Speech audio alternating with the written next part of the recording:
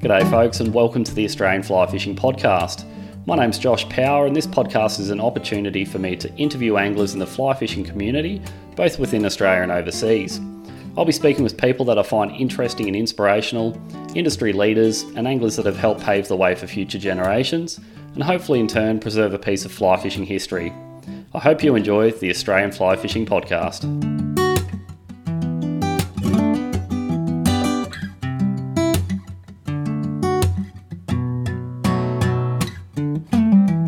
This episode is brought to you by Fisho's Tackle World Harvey Bay, your one-stop fishing shop on the Fraser Coast, stocking a wide range of fly tying materials and tackle with access to all the leading brands.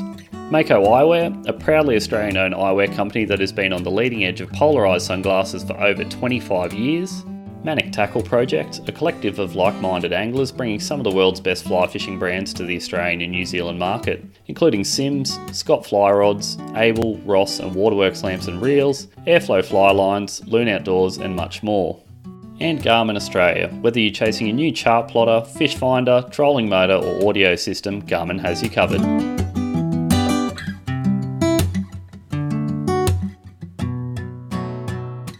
G'day, I'm Craig Radford. I live in Perth and been a fly fisher now for 40 some odd years after moving here from Victoria when I was 14 in 76. And Josh has invited me to come along and have a bit of a chat about what we've been up to. G'day, Noddy. Well, first of all, I just want to say thanks for coming onto the podcast and having a chat. I've heard your name over the years mentioned amongst people like Peter Morse and that sort of thing when it comes to fishing like sinking lines and dredging for big fish like dhufish and samson. So I was interested to get your side of the story of what you've been up to over there in WA. Yeah, mate. Yeah, I was pretty lucky to meet up with Pete over 20 odd years ago, but had followed his work, prior to that, and a lot of the other pioneers of the sport, and sort of picked up along the way stuff that they'd done and what we were doing on our side of the country that was a bit separated, if you like, until the internet sort of came along. There was a bit of a communications vacuum, but things seem to be powering on a lot more now. Yeah. Well, before we get into that, we might just jump into a bit of your background first. So originally you grew up in Victoria before you moved to Western Australia. So what was happening then? When did you first pick up a fly rod? Were you chasing anything back in Victoria, or was it more so when you got to WA? Yeah, well, I grew up in the western suburbs of Melbourne, and where it sort of was semi-rural to start with, and we had a local river, the Maribyrnong River, sort of about a mile or so away from home, and did a fair bit of mucking around down there, sort of Tom Sawyer and Huckleberry Finn lifestyle, and had a couple of uncles who were pretty keen on fishing, and I tagged along with them a fair bit. But I also took myself off to places like the Williamstown Pier, and me and a mate from school used to go catching flathead and mullet and stuff like that. And the local river, we'd freshwater fish for tench, and the local parks for carp and that sort of stuff. Used to do family trips up to southern New South Wales, just over the border from Swan Hill near Balranald, and fishing there for yellow belly and mainly carp in those days. I went to Mary Murray cod and stuff caught. Didn't sort of see much in the way of fly fishing stuff, but I did read a lot of the old Australian angler mags. Had another uncle that was buying them every month, and saw a bit of fly fishing stuff in there, and sort of got a bit of interest in it. And when I was fishing with one of the uncles on one of his trout-based things, I saw a bloke pick up a fly rod and thought, that's what it's all about. But then I sort of had a hard time trying to work out how to get the really thick fly line into those little size 14 and 16 hooks they were using, and a little bit more reading, discovered that there was actually a thing called nylon leader, and off you went from there. But I never did any fly fishing in Victoria. It wasn't until we moved here that I sort of got more interested in it, and then just sort of set about asking questions locally, pestering the local tackle shops. As again, I was that annoying 14-year-old kid that hangs around tackle shops, and we sort of struggled. Gear was always a struggle back in those days, so I'm talking sort of 76 through to 78, and you basically made do with what you get hold of, and limited resources too. I was just year 11, 10, 11 high school student. So scrounged up an old Olympic 460 reel, which cost me about $6 or $7, and found found a Fenwick steelhead spin rod blank that was a pretty popular rod over here, which was sort of around a 10, 11 weight-ish sort of thing, and taught myself how to build rods and build that up as a fly rod. Scrounged a really cheap weight forward line and set about thrashing around trying to work out how to cast it and do all that sort of thing, while reading what magazines you could get hold of. Then sort of hanging around the local tackle shop, which was Harvey's Tackle, or Blue Water Tackle in Scarborough. I met up with Hal down there, and we became pretty good mates. Joined the local ANSA club and saw and met a lot more guys that were saltwater fly fishing, and sort of got pointed us along the way from there. I think a lot of guys here in Harvey Bay and around Maryborough, a lot of the guys that got into fly fishing, they originally started sport fishing in the ANSA clubs and doing all that light sort of 2 kilo, 4 kilo tackle, and that sort of progressed into fly fishing afterwards. So I think those clubs are a great way to get started in the sport. Oh, for sure.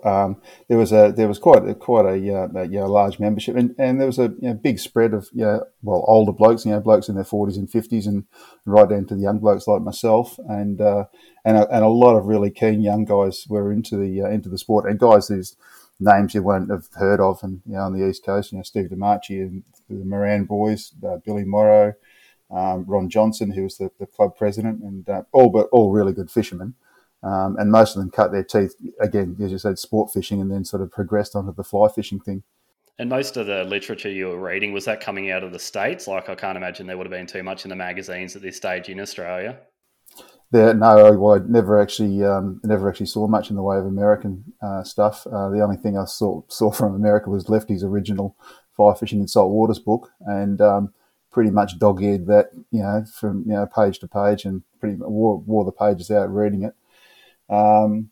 Just what was in the Fishing World and Modern Fishing magazines, when Fishing World, the Australian Angler became Fishing World.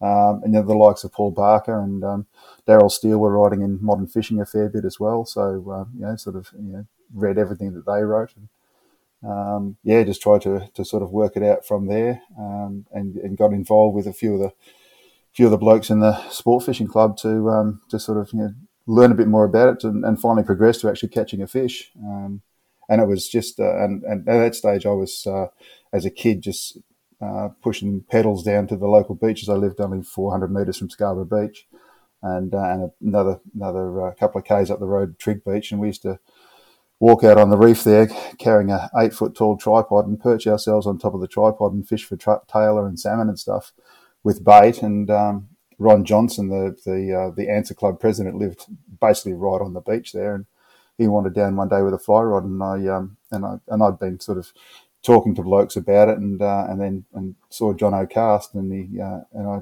said, I was having trouble casting, and he basically showed me how to double haul from there. And once I got that bit of stuff worked out, it was plain sailing from there. And then started catching fish. So off that reef at Triggs, taking the fly rod down and wading out on the reef and catching snook and herring and just small stuff. So sort of 70, I suppose that was 78ish. And then we sort of finished high school and started doing trips away. I guess that would have started opening a few opportunities up for you, really. Like, you would have been driving by then and had a few mates that were probably keen to hit the road and adventure a bit. So, yeah, absolutely. Having a set of wheels underneath you does tend to broaden your horizons a bit. But yeah, Hal Harvey and myself and another good mate, Richard Cooper, we did a couple of pretty good trips to Cape Cuvier and Exmouth in 1980 and 81, which we caught a lot of fish. The second trip we did to Cuvier in 81 was we camped at Red Bluff with Hal's little Brooker V12 tinny. 3 of us fished out of that, and was pretty much fish a cast every cast for 2 weeks solid. It's the best way to learn how to fish is to catch a lot of fish. Yeah, that's it. If you can spend time on the water and actually get a fly in front of a fish, it progresses you a lot quicker. So, absolutely. We had a pretty that trip. By that stage we're all pretty good with a rod and reel, but we weren't fishing sort of flash outfits. Nothing had drags. What reels we had were all just rim control reels. couple of the boys had got hold of the scientific angler version of the old Hardy Marquis when they were again made by Hardy and rebadged as scientific angler reels, and they had a rim control and a clicker, and we lost a lot of line off those reels, catching 10-kilo longtails and big mac tuna and GTs and Goldens and Sharkies and Broadbars and Spaniards out of that little boat in 2 weeks. Broke 3 or 4 world records, and that was sort of when we by chance in '81 we came back from that trip and got to meet up with Max Garth and Rod Harrison when they were doing their round Australia trip, and I got the pleasure of telling Max face to face that I just broken his longtail fly rod world record, which didn't please him that much, but it's life. Records are set and are there to be broken. So no, that was really a real buzz for young blokes like us to sort of meet those guys first up. Yeah, it would have been a pretty exciting time because Max was one of the pioneers over there in the West, and sort of Harrow had come up with a good friendship with Max and Ron Pearson and people like that in the West, and then himself being on the East Coast. It would have been good having that sort of East Coast, West Coast there to draw information off, and would have been a couple of great blokes to learn from in the beginning. Oh, absolutely. Look, I didn't know Max and hadn't sort of seen much of his stuff until sort of about the times we were doing those trips. His cobia he got off the rocks, and that big Spaniard he got off the Carnarvon jetty, and all the longtails. He had quite a neat little group of young guys up there that were fishing with him. Rod Tomlinson, Chris Barber, and Nigel Heald. They were local blokes in Carnarvon, all young blokes, and they all fished with Max on the rocks and all took up fly rods and caught fish. And Chris passed away in a road accident, but I know both Nigel and Rod Tomlinson. So, but all those guys were they were doing it long before any of us picked up a rod, and especially the stuff Max was doing, and Ron Pearson a lot further up the road in the Kimberley. They were doing stuff that they were way more remote than we were in Perth, but they were getting it done. And it was like I said, it was a real buzz to sort of meet up with that and catch up with Rod at the same time. It was pretty cool way back then. What sort of flies were you using back then for catching your Spaniards and your longtail? And was it mainly clouses and deceivers and that sort of thing, or? Clouses hadn't been invented at that stage. Okay. They were like a late 80s, 90s thing. It was primarily deceivers. Sort of the Brooks Blonde style bait fish patterns and the standard sort of 2040 white deceiver. Handful of saddle hackles, bit of bucktail, bit of flash, and occasionally a little bit of goat hair if we had access to that. And that was Ron Pearson's thing, the using the goat on the deceivers. That was his sort of. Well, he basically would use a couple of cockatoo feathers and a bit of goat rather than saddle hackles and a bit of bucktail because it's what he could get hold of. But Max was a lot more fussy when it came to tying materials. Yeah, okay. That I love that story about Ron with using the cockatoo feathers and goat hair, because it is just pretty much use what you've got there and make the most of it and hope for the best. Oh yeah. Look, as pretty much everybody knows, gear and materials were hard to get hold of. A few of the guys here were importing stuff from the States in the way of materials from a crowd called Hurters, that were a big mail order mob, so a bit like Bass Pro are now, I guess. We would import bucktail and feathers from there because we couldn't get it locally. And then Kaufman's, we were getting stuff from them. Customs became a bit sketchy after a while with importing raw skins and things, but it was a pretty good way of getting hold of quality materials at a time when we couldn't get them in Australia. Yeah, and tying with goat hair, like how would you compare it to say bucktail or something like that? I've never tied with it before, so. Well, there's obviously various different grades of bucktail, but most of the goat that we're using is fairly fine. It's got a lot of movement. It's got that goat smell. Whether that makes a difference or not, I don't know, but you can't wash that out of them, especially the stinky old billies we use. But no, it does have the stuff that I've got at the moment. It's got a real natural sheen to it. Not quite polar bearish, but it's pretty close. It doesn't float like bucktail does. It doesn't have that hollow core. So, in an environment where we're fishing now and trying to get flies deep, where something that doesn't float's an advantage for sure. And I guess the beauty is over there, like you can go hunting and you can keep the hair for your fly tying, but then you've also got the meat, which you can use for yourself for doing like your prosciuttos and doing roasts and all that sort of thing. So making the most of the animal, which is really cool.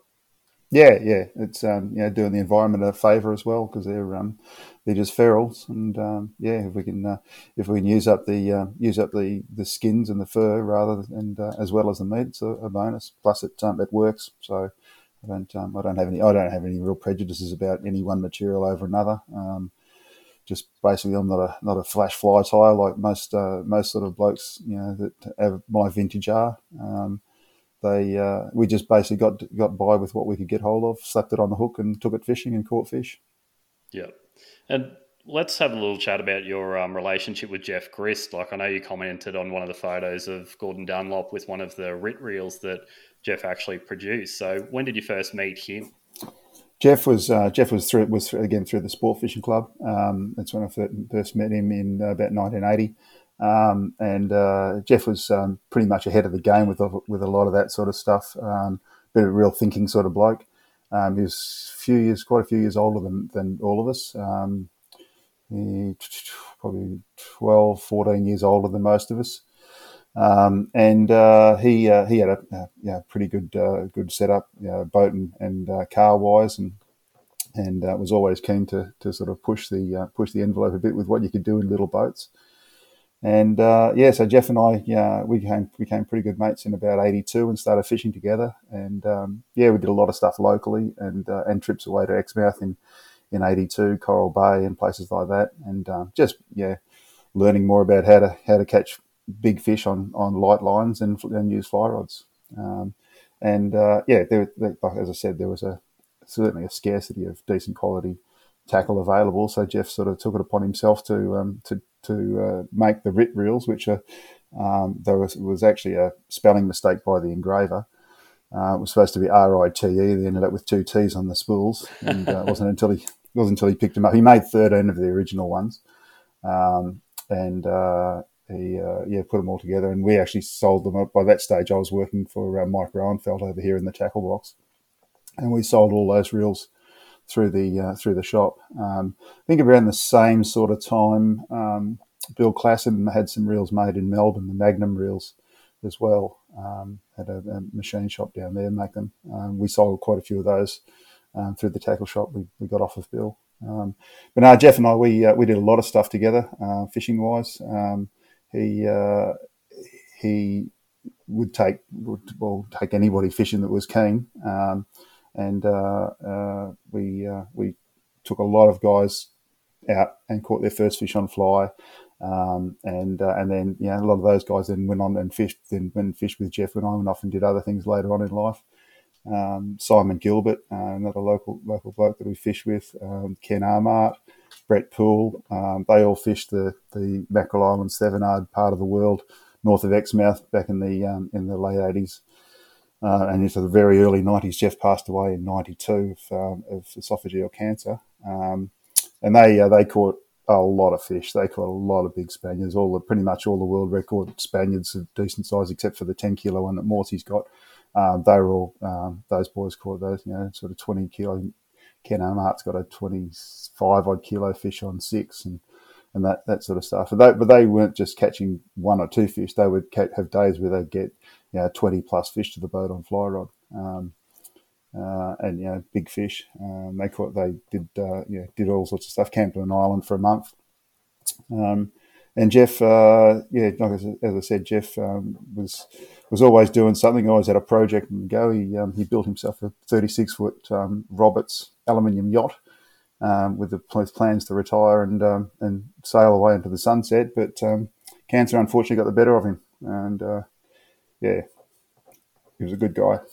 Yeah, and it is good when you have people like that are so willing to share information and give information, because it just means the guys that are coming up in the sport have someone that they can learn off and bounce ideas off. Like, we're pretty lucky here in the Bay. We've got some people like Sid Boschhammer and guys that were there in the early days doing it that you can sort of run ideas by them. And it is good when they're helping out that younger generation, because I think probably more so then than now. Like there was a lot more trips organised with people, like taking someone that had never caught a fish on fly, and it'd probably be something good these days to see a little bit more of. People tend to play things a little bit more close to their chest, I guess. But yeah, it sounds like talking to yourself and Harrow that everyone was pretty willing to share information and just get everyone onto fish and having a good time.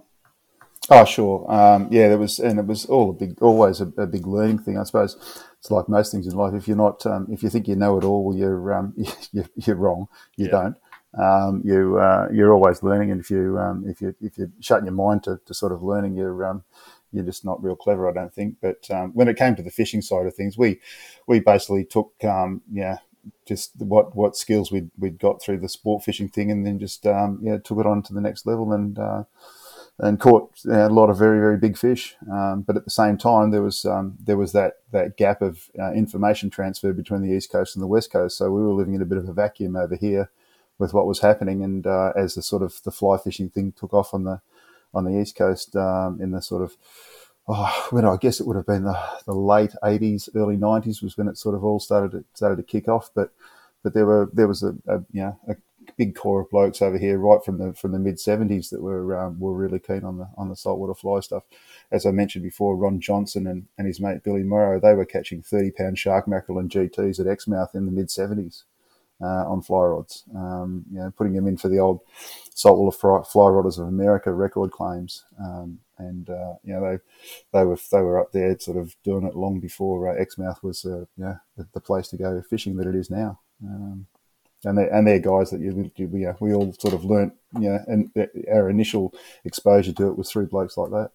Yeah, and you're pretty big on fishing, like sticking to IGFA class tippets and that's like not fishing anything heavier than 20 really. Do you think that started with your days in ANSA, like fishing that light tackle side of things, or was it more so just something that you wanted to stick to for the, I guess the history of the sport and the basically stay within the guidelines and the rules of fly fishing?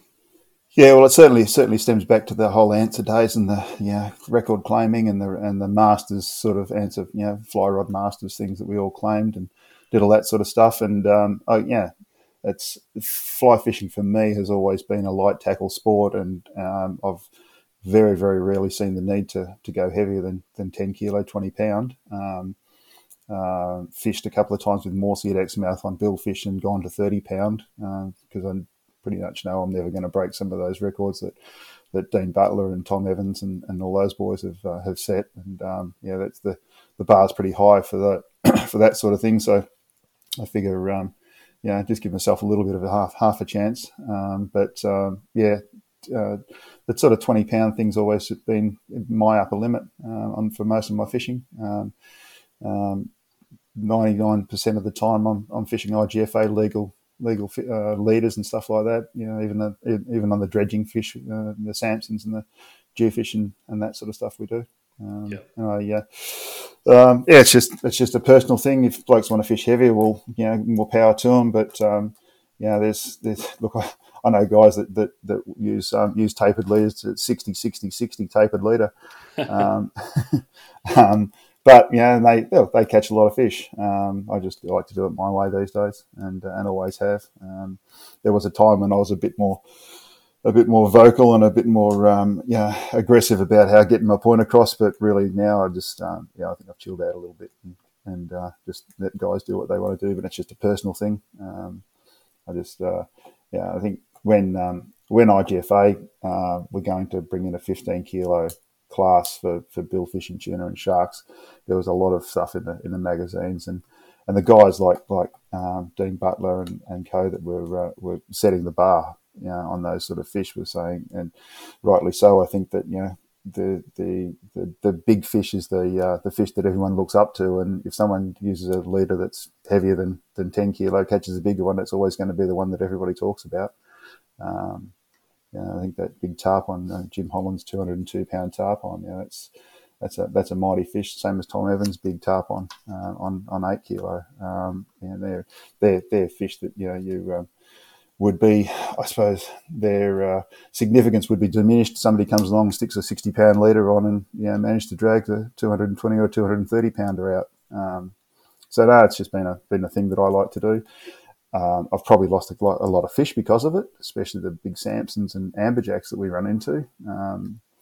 They can get pretty angry, and there's sometimes no stopping them, but it's just how it is.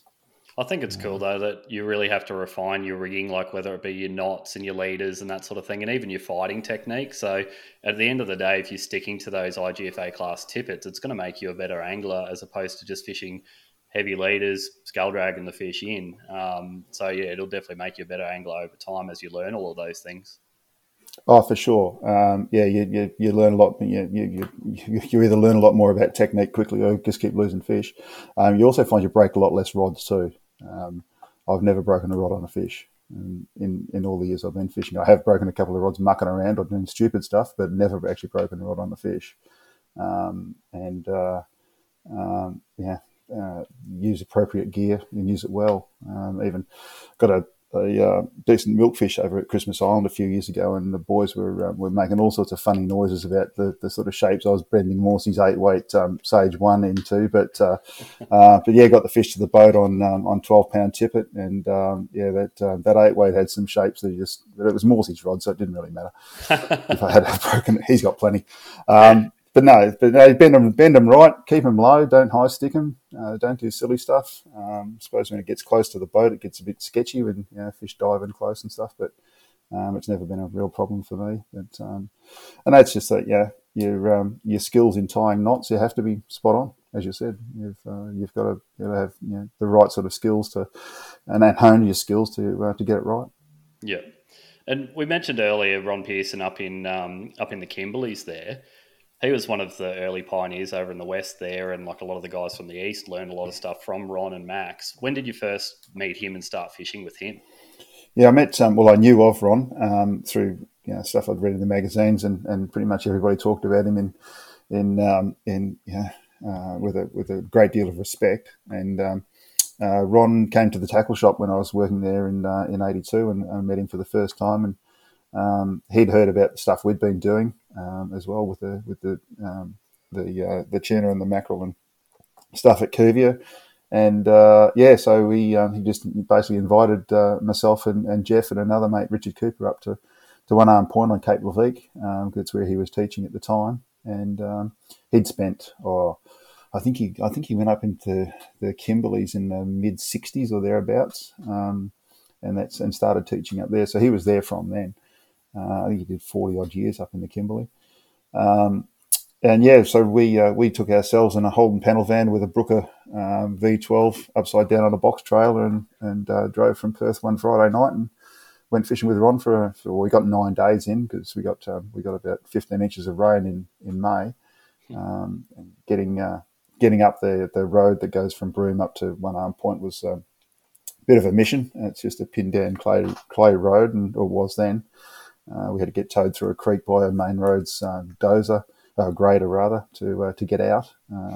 But look, we ran around the tide rips and stuff with Ron and up the creeks, and he's and just saw he had sort of honed his tying skills and his fishing skills to the point where I could chuck one of my flies in alongside of one of his. The fish would swim past mine to eat his, and it happened on many occasions. Whether it was the goat hair or not, I don't know. But it was a bit of an eye opener to fish with Ron, and I was fortunate enough to get invited to go back with him on a catamaran trip, similar to the one that Harrow spoke about.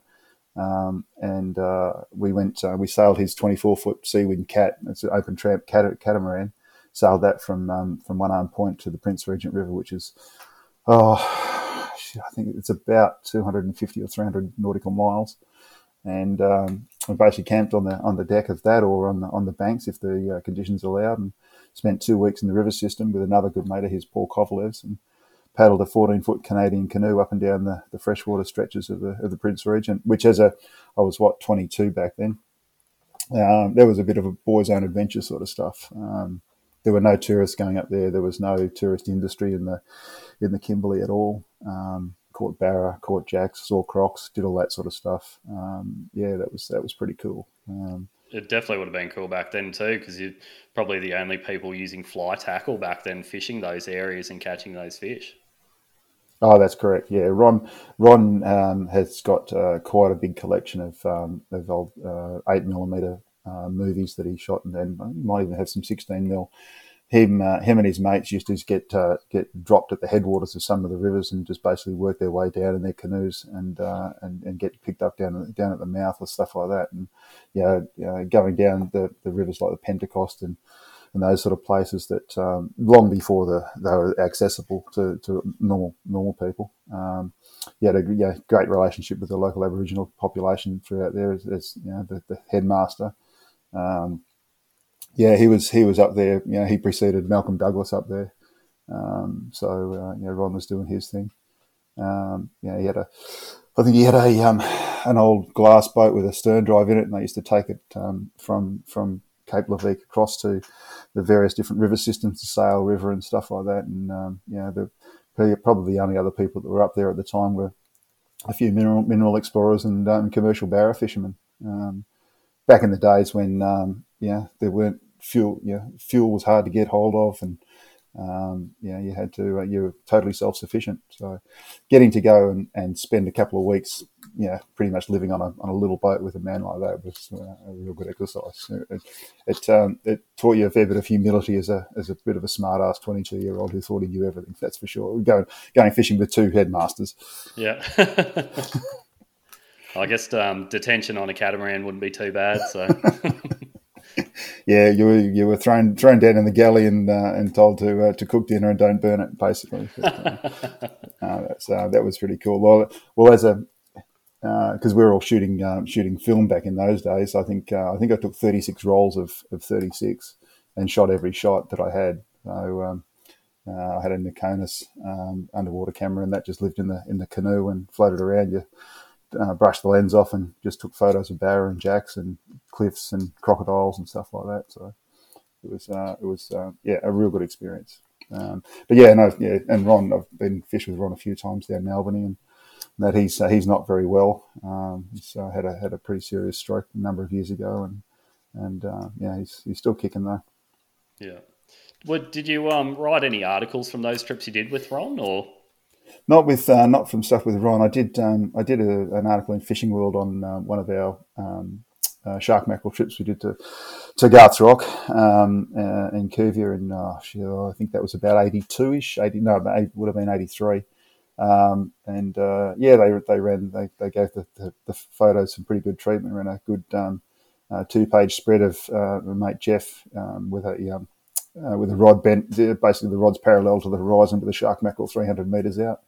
And those trips were, numbers trips. We caught a lot of fish. I think the first 3-day trip we got about 60 mackerel to the rocks on fly rod, and they weren't massive fish that 20 pounds would have pulled the biggest of them up, but we were fishing all the way down to 5 and 6 weights.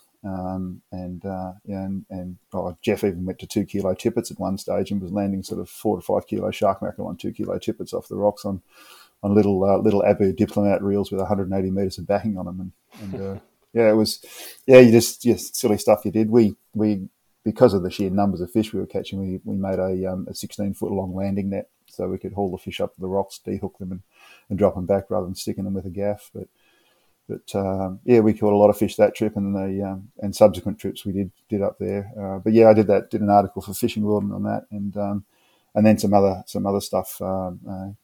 Jeff and I ran into a real big mako shark out here off of Perth one day and hooked that up on conventional tackle, and had some it was a pretty interesting sort of experience. The Fishing World published that, and then a little bit later, locally Western Angler magazine started up.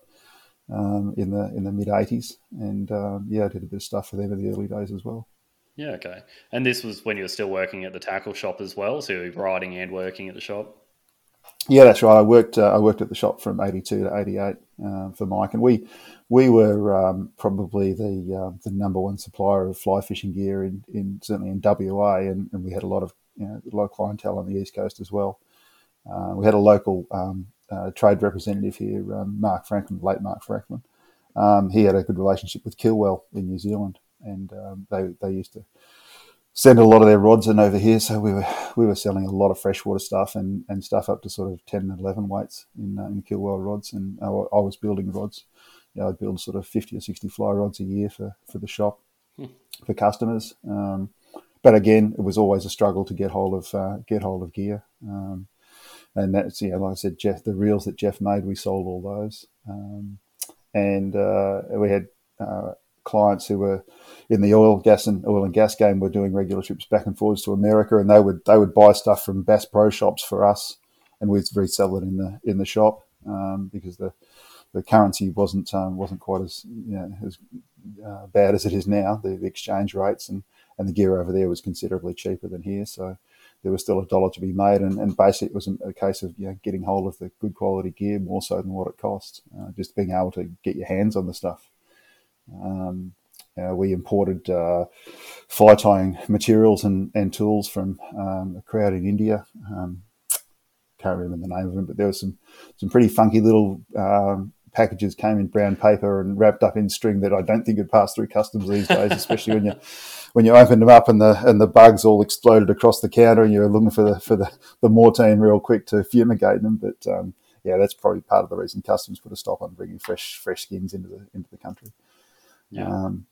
So we and the guy I worked for, Mike Brownfeld, he was a really keen fly fisherman right from the get go, and he was actually, him and Rod Harrison did that first Christmas Island trip when they were in Hawaii covering the billfish tournament over there, and the one that Harrow mentioned in his talk, and they came back with some pretty good stories of catching bonefish, and pretty much the first Aussies to have a crack at bonefish over there. Yeah, it certainly would have been exciting times, like uncharted territories, both in the shop with sort of, being one of the specialists in the country bringing gear in, but then also, associating with blokes that were doing things for the first time. And there was a lot of guys got a start in learning how to cast a fly rod in the car park at the front of the shop, when in between cars driving in and out, and the odd car aerial got wrapped up in a fly line and we were running up the road screaming at people to stop. That was a bit of an embarrassment. We set a lot of guys on the path sort of to have a crack at the fly fishing gear. And I suppose the interest came through the association with the sport fishing side of things, and just sort of naturally progress through to us when because we were the main suppliers of the stuff, and Hal was down the road at the shop in Scarborough and doing similar sort of things as well because of his own personal interest in it. Yeah. And through the shop you finished up in the late 80s, and the start of the 90s you took a bit of a break from fly fishing, to build your house and do a few things like that.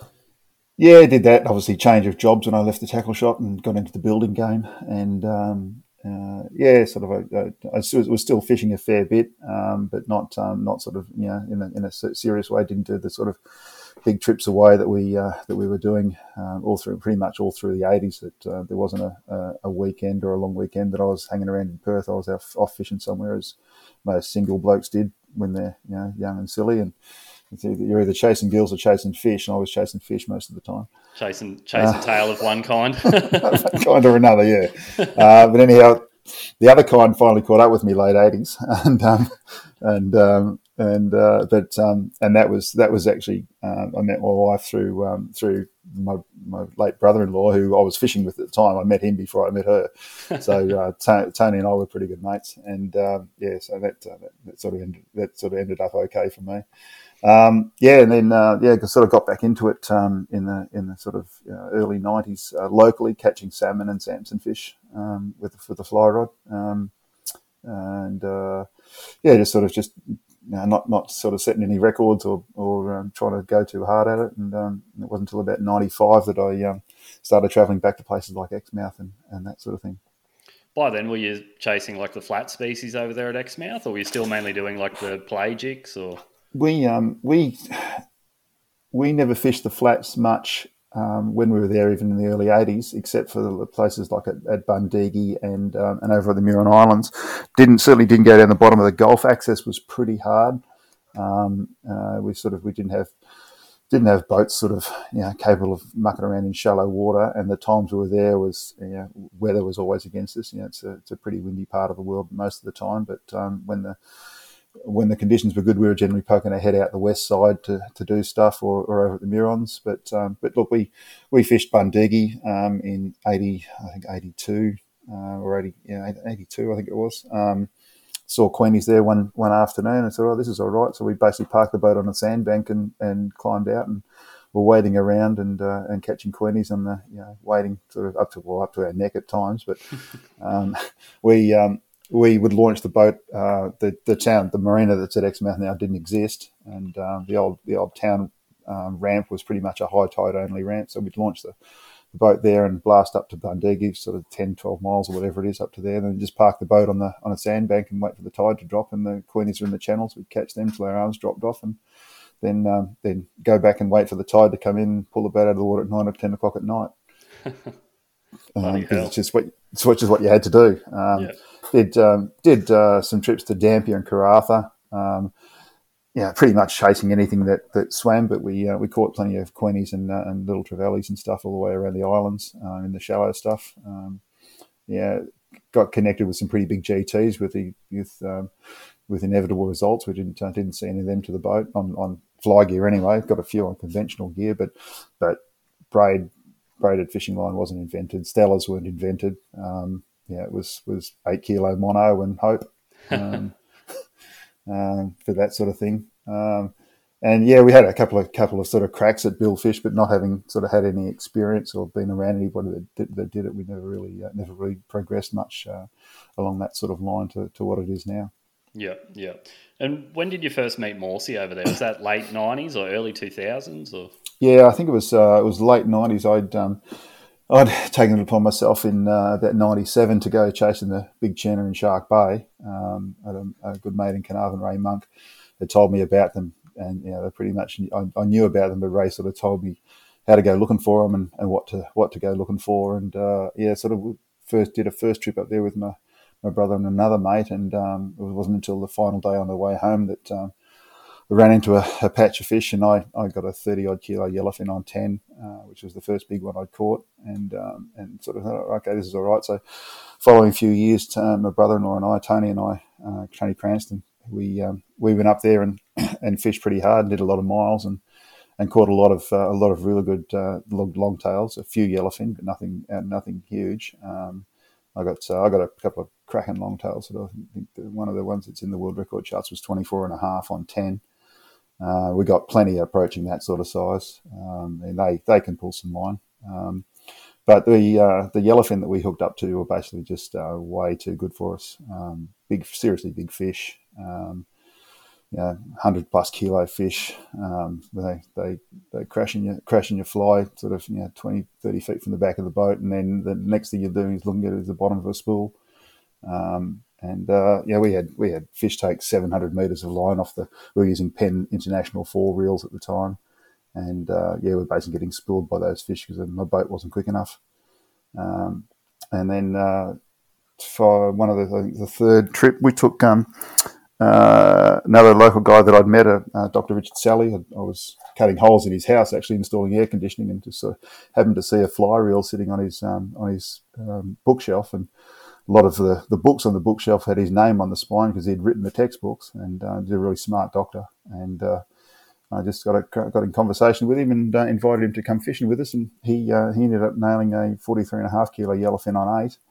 And which broke the long-standing world record, and it probably won't ever be beaten, I don't think, because not too many people are chasing fish like that anymore.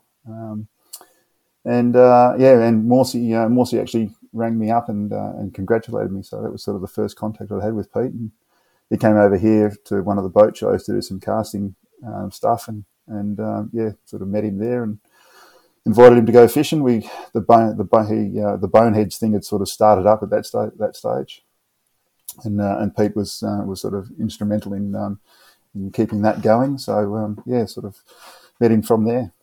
Okay, so the boneheads group, that was it the saltwater fly rodders of Western Australia? No, originally it wasn't. Okay. Originally it was set up through just through an internet forum.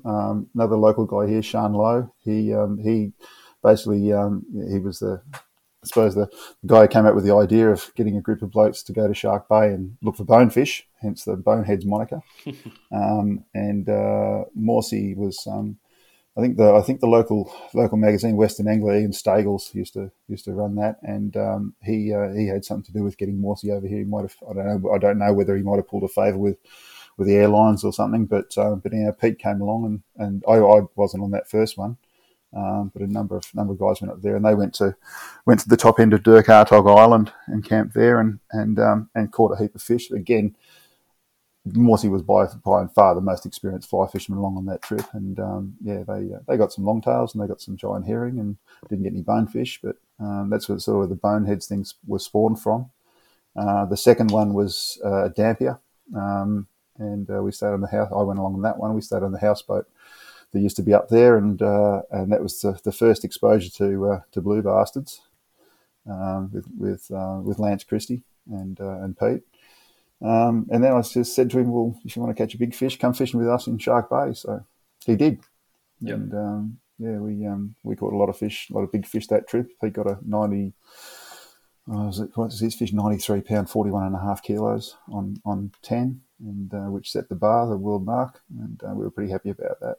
We always wanted to get that.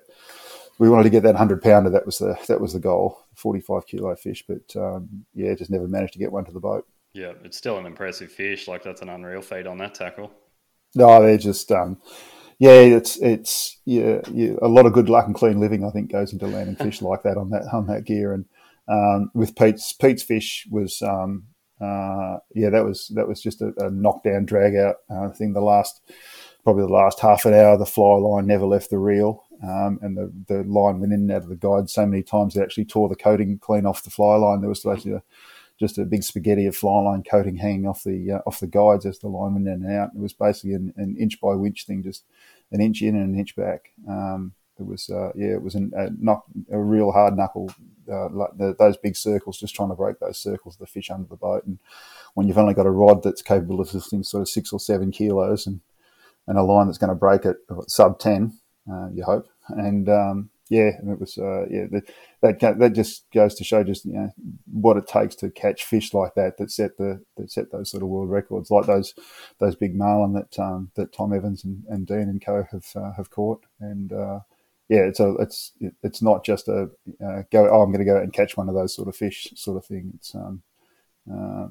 It's work has to go into it, and we worked pretty hard for the fish we had at Shark Bay. We were doing stuff in my little 18-foot alley boat that people just would shake their heads in the sort of conditions that we got caught out in at times. There was a couple of quite reflective moments sitting on a beach that when we got through one particular trip that out towards the islands that we were pretty much going for the EPIRBs and the life jackets at one stage, but managed to get through it and live to talk about it. All part of the adventure, I guess. I'm a bit smart. I think I'm a bit smarter these days, but it comes down to an experience thing, knowing what you can and can't get away with. But we actually that day we got caught. We got caught in a place we probably shouldn't have been, in an overloaded boat, but we got around a trip that would normally take a couple of hours took 4, and we're in sort of 4 metre beam on seas with visibility down to about 300 or 400 metres, and it was pretty gnarly. But we got caught. You can keep that one. I don't want to do that again either. So, that was sort of the time we sort of got to know Pete really well, and since then Pete's come over here a number of times. We've gone to New South and caught up with him, we've done a fair bit of fishing together now. It's been good. Yeah, we had him up this weekend. I organised a casting clinic through the shop. So we had people on the Saturday and Sunday, and then this afternoon I went down the park with him and cast a few new rods and lines and that sort of thing. And he was pretty stoked to hear that I was talking to you, because he said, like, you've got to ask Noddy about fishing sinking lines and dredging. And he said he's probably the best person in the country to talk to about it. So he was quite excited to hear that we were having a chat. Yeah, well, with the sort of the level we've taken it to now was... we were fishing a lot of sinking stuff like back in the 80s, because pretty much nobody owned floating fly lines, and even if we were fishing in shallowish water, we were all using the old scientific anglers high speed, high density shooting heads. So fishing deep wasn't really an unknown thing to us, and I was I was bombing flies down at the Muron Islands, sort of down 15 to 18 metres, with those shooting heads, catching little Rankin cods and little red emperors and stuff, back in the day, just mucking around. And even when we were in Shark Bay chasing the tuna, we'd stop for a session, an anchor and burley session to catch some snapper, we were fishing in sort of 20 metres of water, and we're bombing flies down 20 metres, catching pinkies and 6-7 kilo coral trouts and little Rankin cods and stuff like that, as well as the Spaniards and things down deep. I certainly think it's a fishing style that's underutilised in Australia. Like I know here in Hervey Bay, the flats, because of the commercial netting and that sort of thing, they're not what they used to be, but we've still got plenty of big goldies out in the deep water and snapper and like all different types of trevally mackerel species. So it's something that I want to this season put a bit more effort into and understand a bit more, just because it can be a bit of a lucky dip here. Like we can be fishing for snapper, but then you hook up to a 20 or 30 kilo cobia. So you never know what you're going to hook. So yeah, well, I sort of look at it as if you live in a place where the water's shallow and you can see the fish, happy days. But I don't have any fishing like that within 1,000 kilometres of for big fish, with 1,000 kilometres of where I live. So if I want to catch fish that I like to catch, I've got to get down to them or bring them to me, and sometimes they won't come to me. So getting down to them was the natural progression, and I suppose the stuff that we do now stems back to a trip that.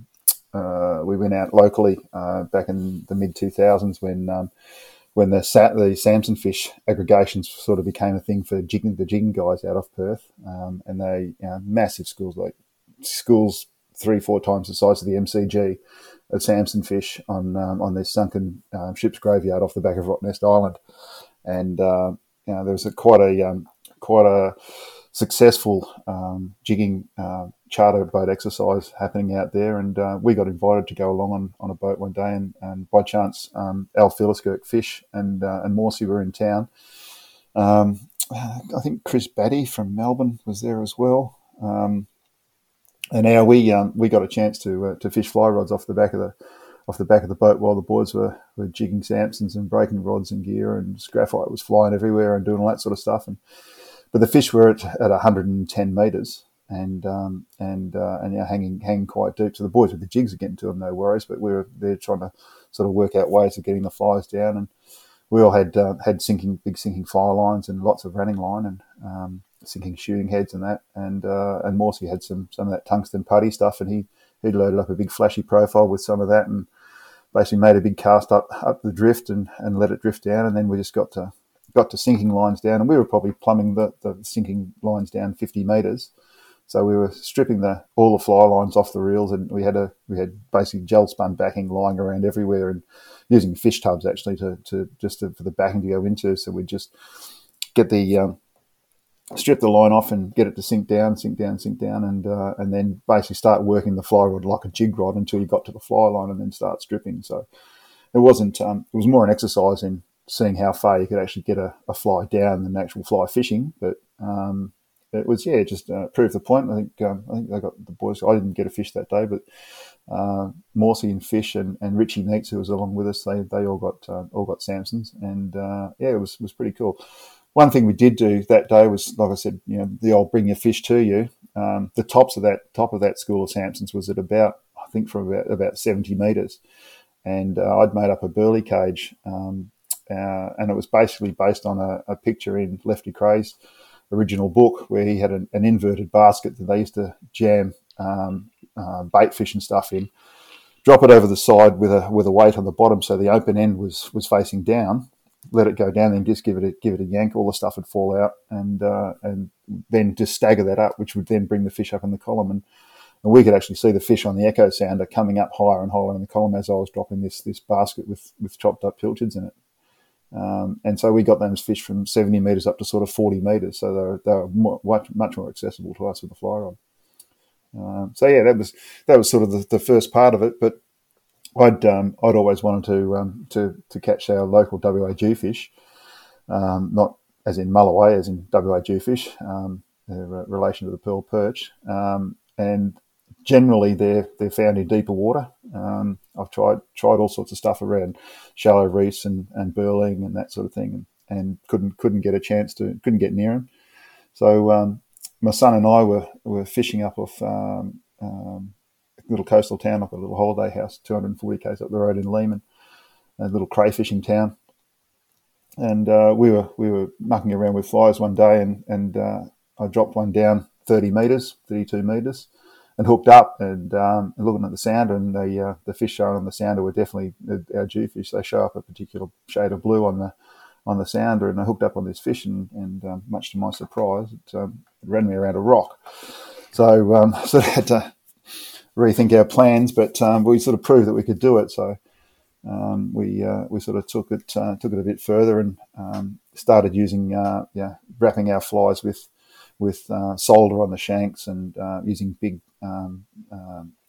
what should we call it, dumbbell type eyes, tying basically big clousers or big half and half deceivers, so the flies are big and they're heavy, and the whole idea is the fly's got to sink faster than the line, otherwise all you're going to get is tangles as the line. If the line sinks quicker than the fly, it just drags the fly behind it, and it'll just get tangled up. But if you can weight your fly so that it sinks at the same sort of speed as the line or faster, well then you're going to get down a lot quicker. So sort of started working on those sort of techniques, and using longer running lines, because your standard length 100-foot running line and a 30-foot shooting head's only 130 feet, and we're fishing sometimes in close to 150 feet of water, and allowing for a little bit of scope, a little bit of angle on the line. You still want to have fly line on the reel rather than sort of stripping the braid, and managed to sort of work out how to position ourselves so that we get the boat down, get the fly down while holding the boat in position over the fish, rather than just waiting for the drift.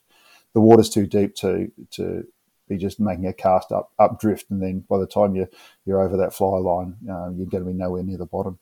If you're in 15 metres, that you can fish like that. But we're basically spot locking the boat just by using the throttle and the GPS. I don't have a min coder. Yeah. And so you'd have to, current would play a massive thing in that, you'd only be able to fish in sub sort of 2 knots or sub 1 knot of current? Oh yeah, absolutely. We don't get a lot of inshore current here, and unless it's sort of late summer, we get the Lewin current comes down the coast, but that very rarely sort of peels in that within sort of 5 or 6 miles of the coastline.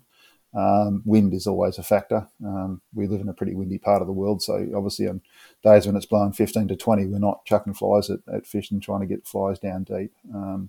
It's a lot of things have got to come together to be able to achieve it. But we've managed to bomb flies down 50 metres, catch dewfish. My son's caught a couple of coral trout off there, which are pretty rare to catch, and that's about the southernmost limit of where you catch trout on a reasonably regular basis. So that's been good. And of course, there's got a couple of spots where there's some pretty big schools of really angry samson fish as well. So we can connect with those pretty easily.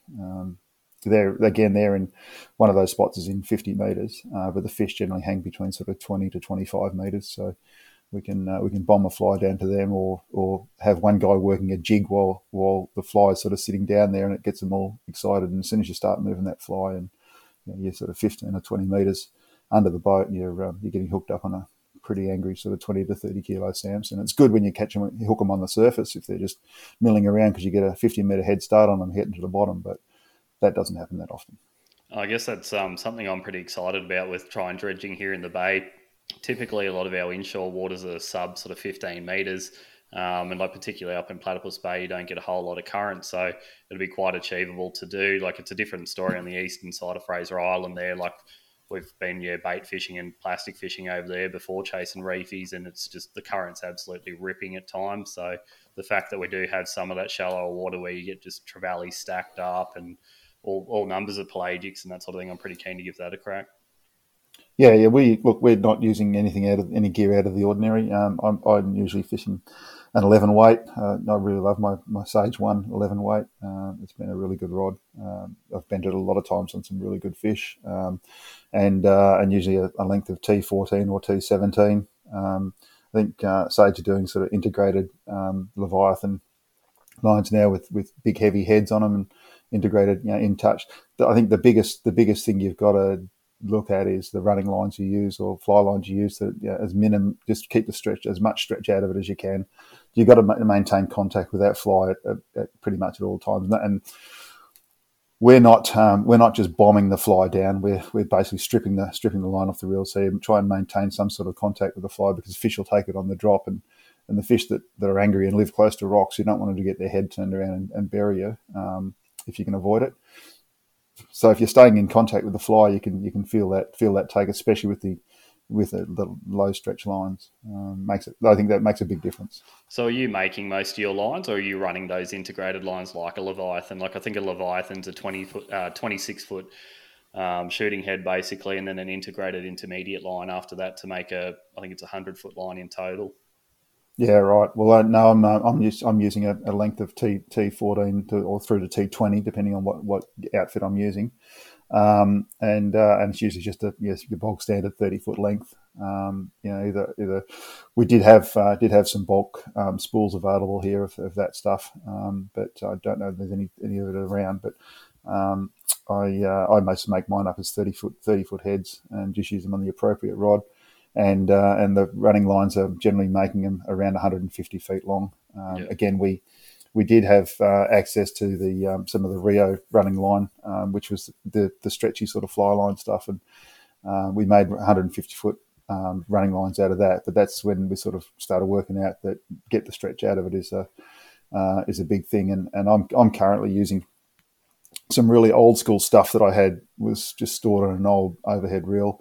It was a Japanese deep water fishing line that we used to just sell. We used to call it braided fishing line back in the day in the tackle shop, and that's a very low stretch sort of line. I just spliced a couple of loops onto the end of it, braided mono loops onto the end of it, and I'm just using that now currently.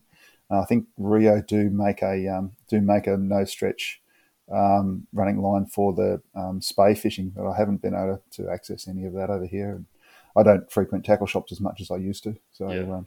I've got I'm not that much of a gear snob as I used to be. I just basically use what I can get my hands on. But having said that, I've got a reasonable collection of decent sage gear, and I like using it.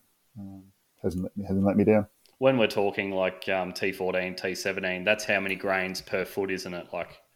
Yeah, that's right. So, so what's a 30-foot T14 is 420 grains, which is sort of, it's probably just a bit overlining an 11 weight, but it does the job. It's still with our fishing. We generally make a decent sort of cast, like a 60-odd foot cast.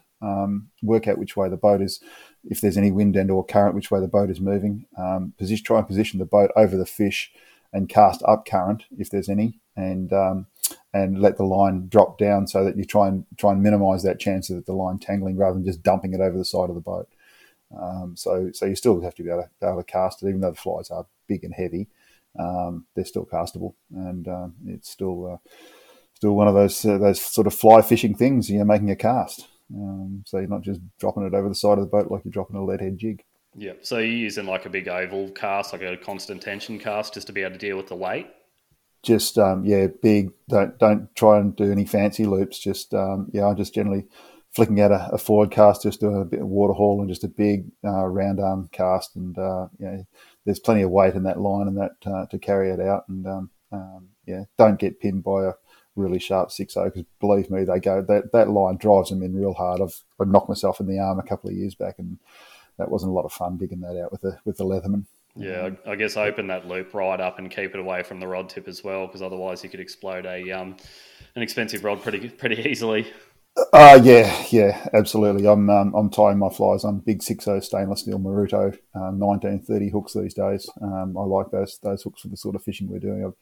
I've used SL12s and all those sort of hooks, but I've pretty much gone back to the Maruto hooks that we used to use back in the 80s, when they were the sort of the first of the chemically sharpened hooks that came out of Japan, and the hookup rate has certainly increased a lot since I went back to using those big hooks, big wide gape too, so they get around the big jaw bones of the dhufish and the samson fish. You've got a massive jaw structure. The decent sized WA dhufish you can stick an AFL football in its mouth. So they're opportunistic feeders. If something gets close to them, they're going to suck it in, and the guys have pulled some, things like 1.5 kilo stingrays out of them. They'll eat pretty much anything. All the squids and octopuses and fishes you'd like to, and crayfish as well. Yeah, so they're just so, big garbage guts. Oh, absolutely. And when they like any fish, they have bite times, and they have times when they're not playing the game. Morsey came over here 3 or 4 years ago just to come fishing with me up at Lehman, just to get some dewies on the fly rod, and we had 3 days of like fish everywhere on the sounder, but just not playing the game. Didn't matter whether we threw a fly down there, a jig, or a lump of bait. Just nothing happened. Then the 4th day we hooked a fish and got it up to the boat, and he coughed up a little locky, and was like a light switch had been turned, and they were basically turned on from there. And we got some good fish. Pete got a nice little 9-10 kilo one, and it was good to tick that box off. Yeah. Do you find with the dewies that like colour of the fly makes a difference or anything like that? Like, do you think UV or anything like that comes into play?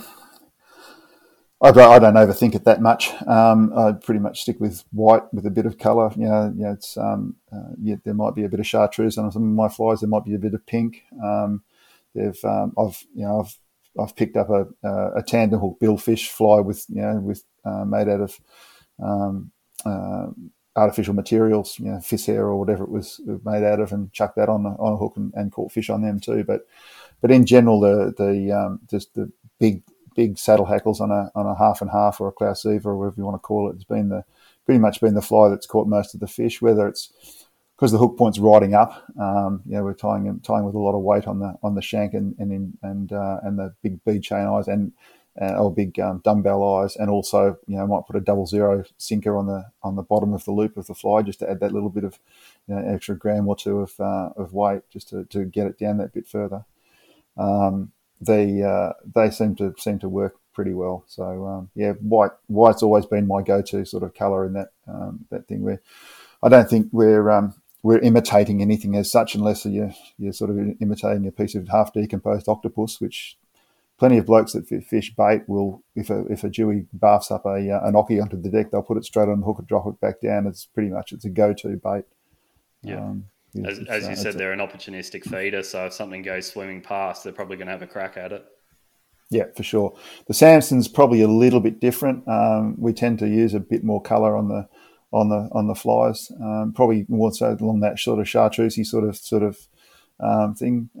Why it does tend to make a bit of a difference when the fish are that's not playing the game. But again, when they're turned on, they'll you chuck pretty much anything at them and they'll eat it. So it's not we're not imitating crabs to fussy permit. We're looking at fish that are pretty much got to eat, and put something in front of them and they'll eat it. Yeah. Do they do the dewfish and the Samsons prefer a certain type of retrieve, or is it? Samsons are certainly fast, without question. It's a double-handed strip under the arm, sort of. Which is fraught with danger with rampaging fish on the other end. But you're stripping pretty fast and basically using the rod tip as a jigging motion, and you get bit on the drop a lot of the time as well. If you're dropping a fly down, then all of a sudden it starts speeding out. There are times when we've got when they're in the right mood and they'll come up to the surface, we can keep them milling around the back of the boat. We're fishing areas that's it's quite a high intensity rock lobster or crayfish industry, and the Samsons are really well known for coming up around the back of the cray boats and eating discarded cray bait, even in 50 and 60 metres of water. I've seen them zooming up from the bottom, and as they're as something we found out through the Samson Fish Research Project we were involved in the mid 2000s. They've got a mechanism where they can void the gases in their gut cavity through a little membrane at the top of their gills, and we've actually watched them swimming up out of deep water, chasing a cray pot up, and was watching that venting trail of bubbles coming out of the top of their gills. So, we were the fishery scientists who started the research project were really curious as to what the gases were, and it wasn't until that we did the Samson Science project in 2005, 6, 7, where we tagged about 10,000 Samson fish off the Perth metro area that sort of came to light, that's how their mechanism. And a lot of fish don't have that mechanism, hence they get quite ruptured organs, like our West Australian dewfish, mulloway, the black dews, and that they suffer from barotrauma pretty badly. Yeah. We pretty much most of the dewfish that we'll take home to eat, you'll notice they've got a ruptured swim bladder. That's how the gases get out into their gut cavity through their swim bladder, and But look, their survival rate is not great. But I always maintain that any fish that's let go back in the water properly has got more chance of surviving than one sitting in the bottom of an esky. Yeah. Do you use But there's sorry, do you use like release weights or anything like that when you drop them back down? absolutely, Yeah, okay. absolutely, pretty much any demersal that we get up, we use a release weight, which were the ones that are available here were invented by a mate of mine, Gary Lilly, and a couple of his mates in a drunken Friday afternoon in his shed. And Gary, another good mate, has passed away, but another great fisherman, another thinker, and he was sort of right on the edge of that whole Samson fish jigging thing, working with Al Bevan here. And he came out with a sort of inverted hook with a bomb on it, and it's mandatory now. If you're fishing offshore, you have to have that on board. It's fisheries legislation, and the fish have got a much better chance of surviving if they're put back down that 20 or 30 metres. We're also pretty mindful of that in how we fish now. We don't we don't go out and catch 10 dewfish just for the sake of catching 10 dewfish. There was there are days when you can't get away from them, and we just basically stop fishing for them, go and do something else. There's quite a big push here through fisheries about the leaving the demersals alone. Get your one fish for your bag, which you're only allowed one fish per person or two per boat of the WA dewfish, and then stop fishing for them, because you will catch fish. It's aimed at stopping guys from high grading and all that sort of stuff, and basically looking after the fish. They're a slow growing, low spawning number fish. The big ones are the big spawners. That's been proven through research. But it also has been proven that they don't all die. We've had tag returns from fish that are been caught out of 90 metres. One guy I know has actually caught the same fish on 4 separate occasions over a 3-year period. There's a fair bit of science behind the sort of looking after the fish stocks over here. The fisheries they have their faults, but they also are on the ball. It's good that they are doing all that sort of research. Like, we try and educate as many people in the shop about fish handling practices and release practices. And we had some of the guys from fisheries drop in a big bag of venting needles for stuff like the dewies and threadfin salmon and whatnot. So it's good to see that they're getting behind it and trying to help promote the safe release of fish and handling, and to move on. Like, if you've got your fish, just keep going. Like, you don't need to be harassing those fish and potentially losing them. So. Well, that's right. They're they're not a fish that can is a catch and release species. Even though some guys do a lot of the, and I've been critical of it online. A lot of the YouTube heroes are they're ripping these fish up on jigs, and they're flash little skinny rods that bend into all sorts of weird shapes and stuff like that, and holding the fish out and waving their tails in the camera, and fish is out of the water for I don't know how long. And then they just spear them back, and it's all on there for YouTube likes, and it just doesn't cut it with me. Yeah, I think we've got a duty as fishermen. Like, we need to, if we want to enjoy the fishery and have it for years to come and for future generations, like, we've got to be responsible. Like, there's no point going getting a magazine cover photo or a YouTube like when you can be looking after the fish so everyone can enjoy it. Absolutely. Oh, we now make a point of bringing our fish up slow. Let them decompress as quickly as they can. It's the first 5 metres is the critical 5 metres for us getting them away from the reef. But once we know we're onto a dewey or any of the other demersal species, our ball-chin groper and pink snapper. We just go slow on them, just bring them up slow, let them naturally vent some of the gas out of their cavity, and you don't tend to bring fish up with blown eyes and that sort of thing. It's funny, some fish will come out of deep water and be fine. Other fish will come out of shallow water and be blown up. It's an unknown. I picked up a fish on a jig years ago out of 80 metres of water here, and it came up, all its scales were standing on end, its eyes were blown out of its head. That fish was never going back, no matter how slow I brought it up. We just don't lift them out of the water now. My boat's low enough sides that we can just manhandle the fish at the side of the boat, put the release weight in, drop them back down, and then if we're not taking one, if we're going to not take one for the esky, we go and do something else.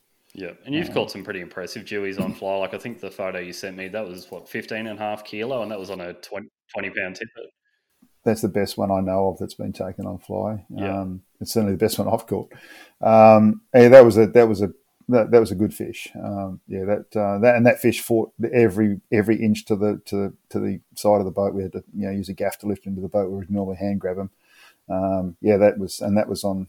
It might even been on my 10 weight or my 11. I can't remember, but 10 kilo tippet. And it was a knockdown drag out. It probably took me probably north of 10 minutes, maybe 15 minutes to get that fish to the boat. I was using. I was pulling every little trick I could out of the playbook to stop that one. It was like when Morsey and I were fortunate enough to go to the Abrolhos in 2006 and fished with one of the crayfishing out there, Nat Jettero, and we fished for the big Samsons around his boat. And we were dropping flies into 40 kilo Samsons at the side of the boat and trying to stop them on 10 kilo tippets. And we did. We stopped a few. But we lost a few as well.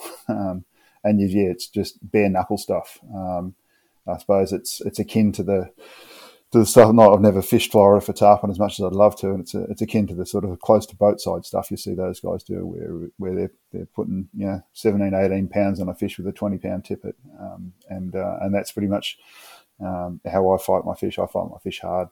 Go as hard as you can, and know what your gear can handle, what your rod's pulling.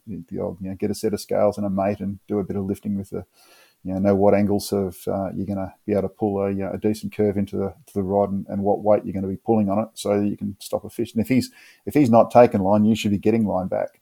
Yeah, I know Andy Mill from the Millhouse podcast, excellent tarpon fisherman. He's caught just about everything, but he's a big advocate for setting up a pulley on a table, that sort of thing, with a barbell or a bucket of sand or whatever you want, and saying to people, righto, pull, how much pressure do you think's on there? And then going, well, you're actually pulling this much. Then going, righto, try and pick this barbell off of the ground.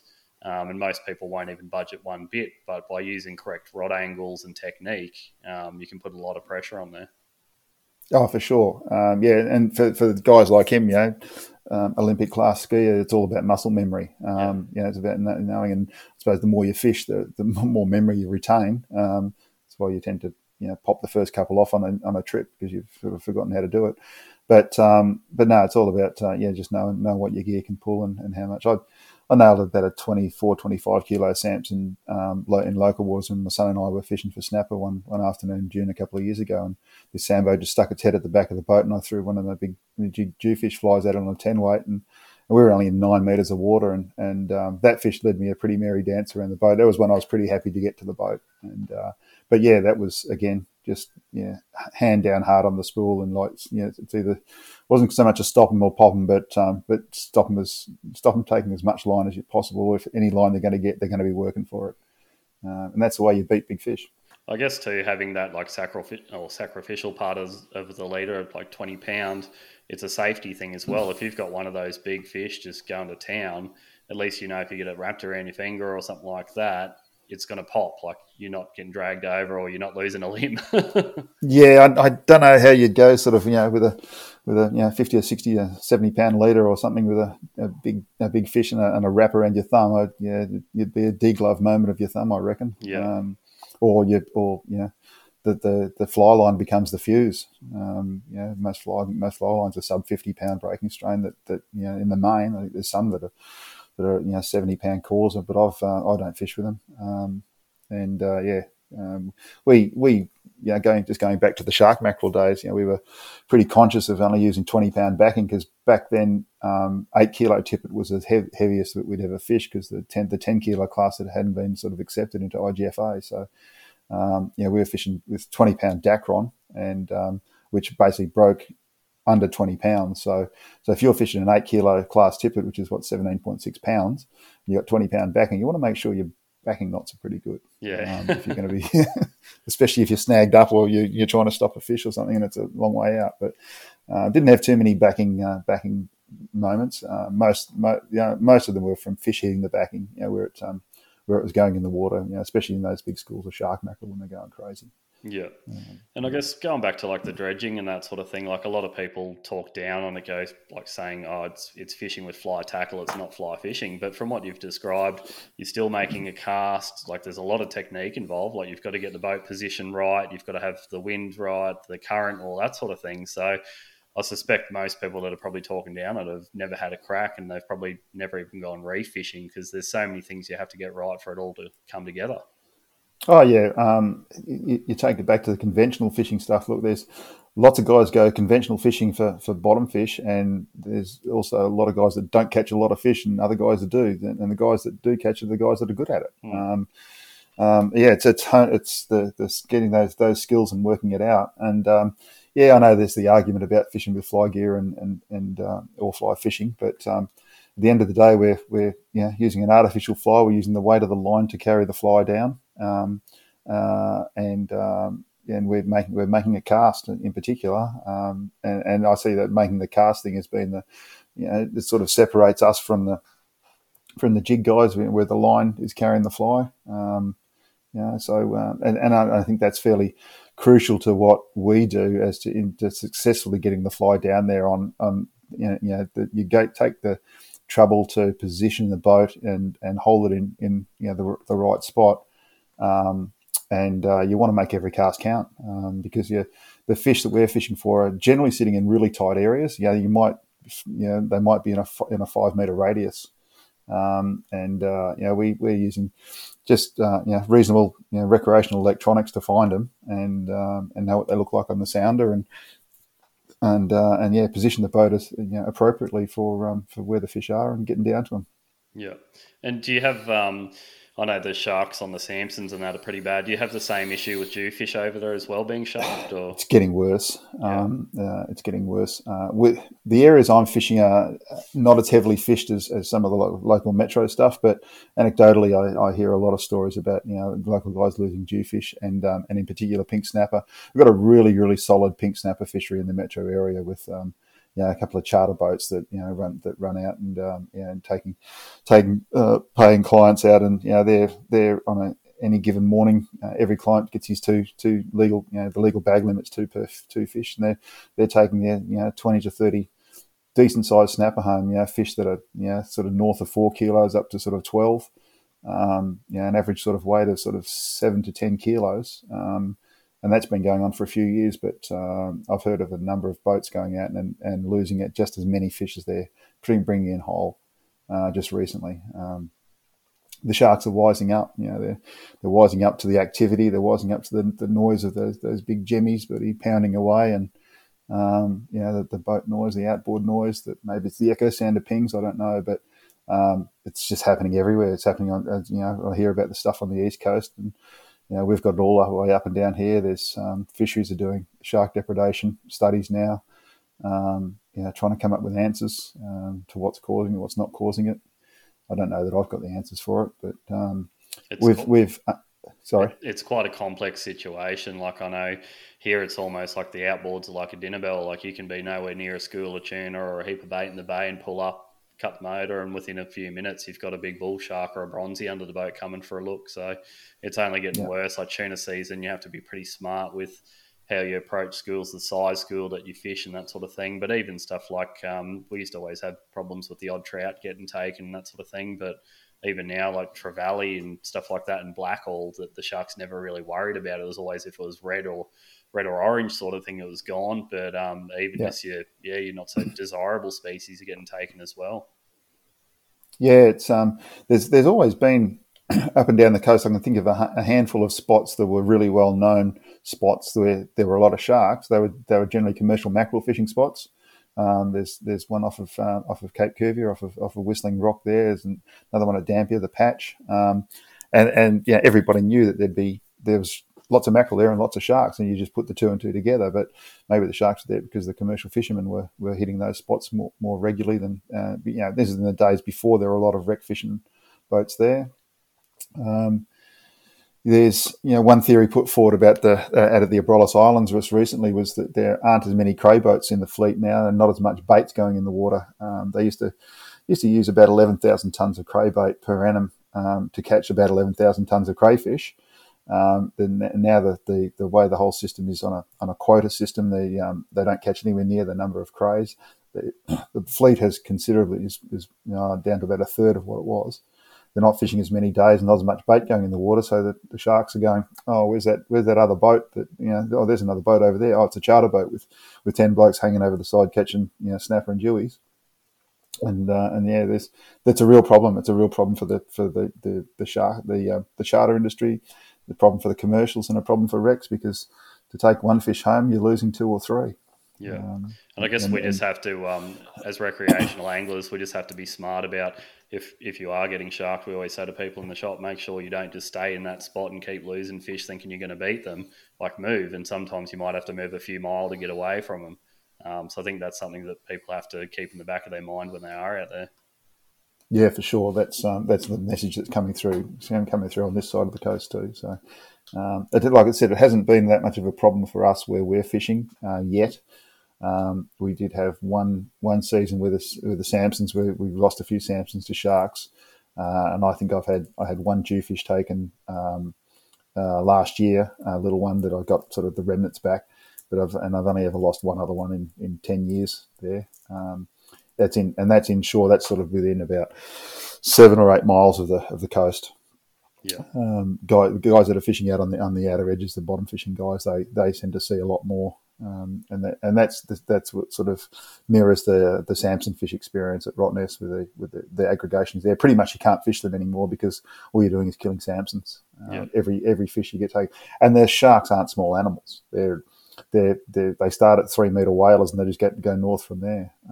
Really big fish. Yeah, you're not the sort of fish you're going to go out and hook one with your 10,000 Stella and your GT rod and land, because it's a 300 or a 400 kilo shark. It's stand up 37 kilo or something like that, and it's you're going to be hurting at the end of it if you want to see one at the side of the boat.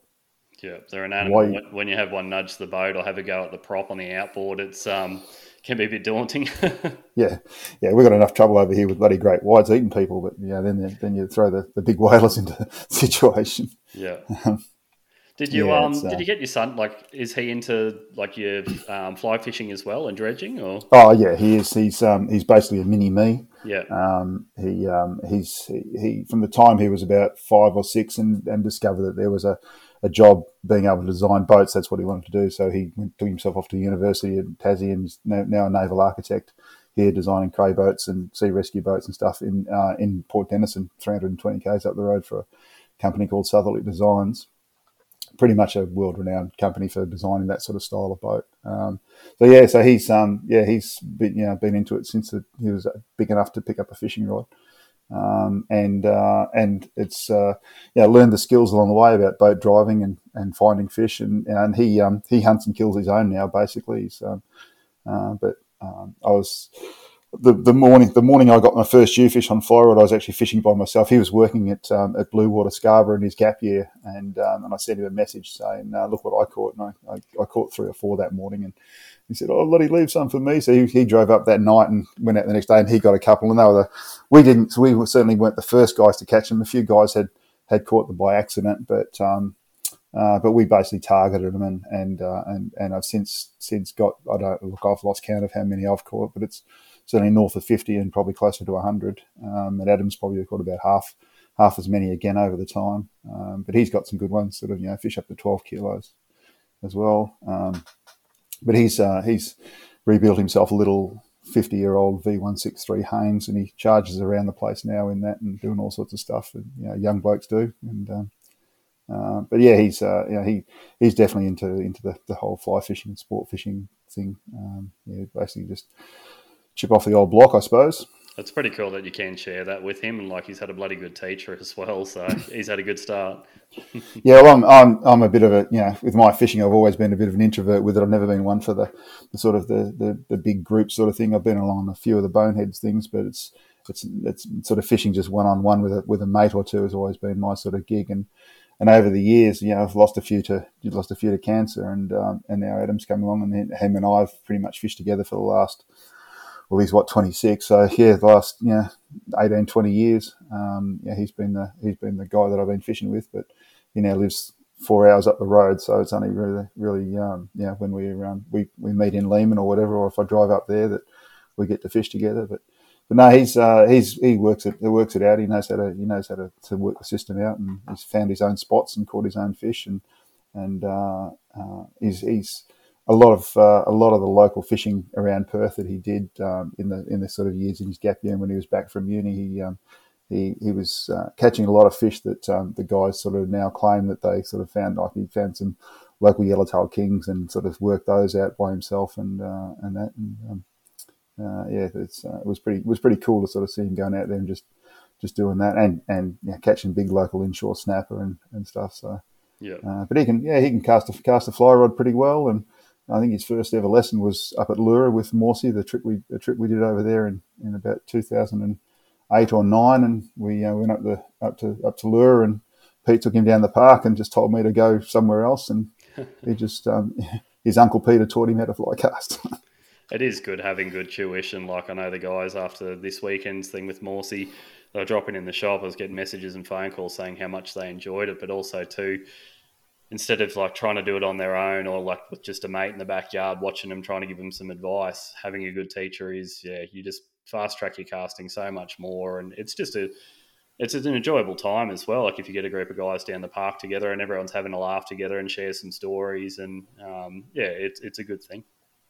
Yeah, it's certainly been from the time when Pete was coming over here when we were chasing the chin. I did a couple of nights with Morsey, the sort of fly club, the saltwater fly club here was just sort of cranking up, and guys were just sponges, just, keen to learn, and Pete was a much better communicator than I was, he came along and did a couple of nights with them, and has since comes over every year or when he could to do some casting schools, and he's put a number of local guys through the CCI stuff here. So and they've taken it upon themselves. The guys like Graham Hurd, teaching guys locally. So and it's really really good to get a start. And the boneheads thing was something that sort of a lot of guys got this sort of exposure to picking up the skills a lot that you need and honing them, and getting a chance to fish with someone like Morsey, and then later on in time, guys, the Boneheads group like Tony Young and Steve Bradbury, local blokes who are just real good fishermen, and they picked up a fly rod 20 years ago, and now they're as good as anybody and they catch some seriously good fish. So they're now passing on their skills, and as it goes down the line, that's how it should work. Yeah. Yeah, I think we're going to start organising, getting like our local fly fishers together a bit more often, just whether it be a Sunday afternoon cast down the park, because I think sometimes if people aren't doing it all the time, or if they don't have a mate that fly fishes, they'll sometimes just put the rod in the cupboard and forget about it. So I want to start a bit of an initiative to get the guys together, have a beer, have a cast, and just a bit of fun. Yeah, for sure. Look, I'm probably a lost cause when it comes to that sort of thing, because I don't fish as much as I'd like to. But the last few years with work have sort of have tied me down. But that's sort of changing now, change of lifestyle and semi-retirement. I basically threw in the towel last October and committed to building my son's house, and that's all coming to an end now. So I might actually find some time to do a bit more fishing and get a bit more serious about it, and maybe revisit some of those fish that I never managed to stop, like that big tuna in Shark Bay. I look forward to seeing some photos and hearing some stories when that happens. So. Yeah, so do I. It's I've got a shoulder to see to as well, so get a bit of reparative surgery first, and then find a set of weights and put some muscle mass back on and go at them. Yep. Well, we might wrap things up. I think we've covered a fair bit tonight. Do you have any tips for people that are starting out in fly fishing or want to have a go at doing your deep water fishing and dredging and that sort of thing? Oh, well, obviously anyone who wants to start out is seek advice and seek good advice. If you've got to dip your hand in your pocket to get it from the likes of Pete or somebody, or any of the casting instructors and that, or the local clubs, will do that. But as far as the deep water stuff goes, pretty much have a crack at it.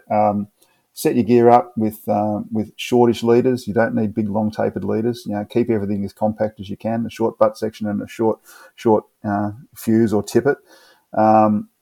Flies, stick with stuff that's heavy. My flies weigh between 3 to 5 grams, so they're a heavy fly, and pretty much have a crack at it. There's a lot of it's a bit of a mixed bag, especially when you get into the tropics. But I think maybe it's that people don't see it as being fly fishing because you're not in 2 foot of gin clear water and permit and Queenie's cruising around. But it's just the sort of fishing I like to do. It's productive. You're going to hook up with big fish, which is it's always been a thing of mine. I like catching fish, and I particularly like catching big fish. Fishing for brim's never really done it for me. It's each to their own. Set yourself up with decent quality gear. Like I said, that sinking lines, those integrated lines, is probably the easiest way. The Leviathan type lines is probably the easiest way to set it up, but maybe back it up with a length of running line behind it, so that you've got that 100 foot of line, which is going to restrict you to 100 foot of depth or 30 meters. Back it up with a 50 or 100 foot length of running line, so if you're getting down that bit deeper, you're not handling braid. You don't want to be handling your backing while you're thing. And stay in touch with the fly and go hard on them. Just like don't pussyfoot around with fish, because they live in a sort of reefy environment, and they'll do you at every opportunity they possibly can. Yeah, I think there's some really good tips in there. And it's one of those fisheries that it's so accessible to a lot of people around the country. Like northern Queensland, you've got everything like your threadfin salmon, you've got your dewfish, your barra, all that sort of thing. You've got all your different tropical reefies there. Over in the west, you've got the dewfish and the samson. So I think you could probably look at most parts of the country and find a deep water fishery that you can target those fish. And you might not have the gin clear flats and that sort of thing where you're sight casting, but at the end of the day, you're still catching fish. Sometimes it can be a lucky dip, so you never know what you're going to pick up. I think more people should look into it, and I know I certainly will. I've certainly learned a fair bit talking to you already, so I'm looking forward to it. Just have a crack. That's if you find you enjoy it, you'll work it out as you go along. And that's maybe I should have just written that article years ago about it, but writing's you got to have the sort of motivation to put pen to paper, and I sort of lost that writer's block. Hopefully now that you're retiring after your son's house, you'll get a bit more time to fish and a bit more time to write. Yeah, I hope so. All right, well, I just want to say thanks again, Noddy, for coming on. I've really enjoyed our chat, and I think a lot of people will as well. I'll keep in touch with you and look forward to seeing some more photos soon. Yeah, my pleasure. Thanks, Josh. Appreciate it. Righto, thanks, mate. Cheers, mate.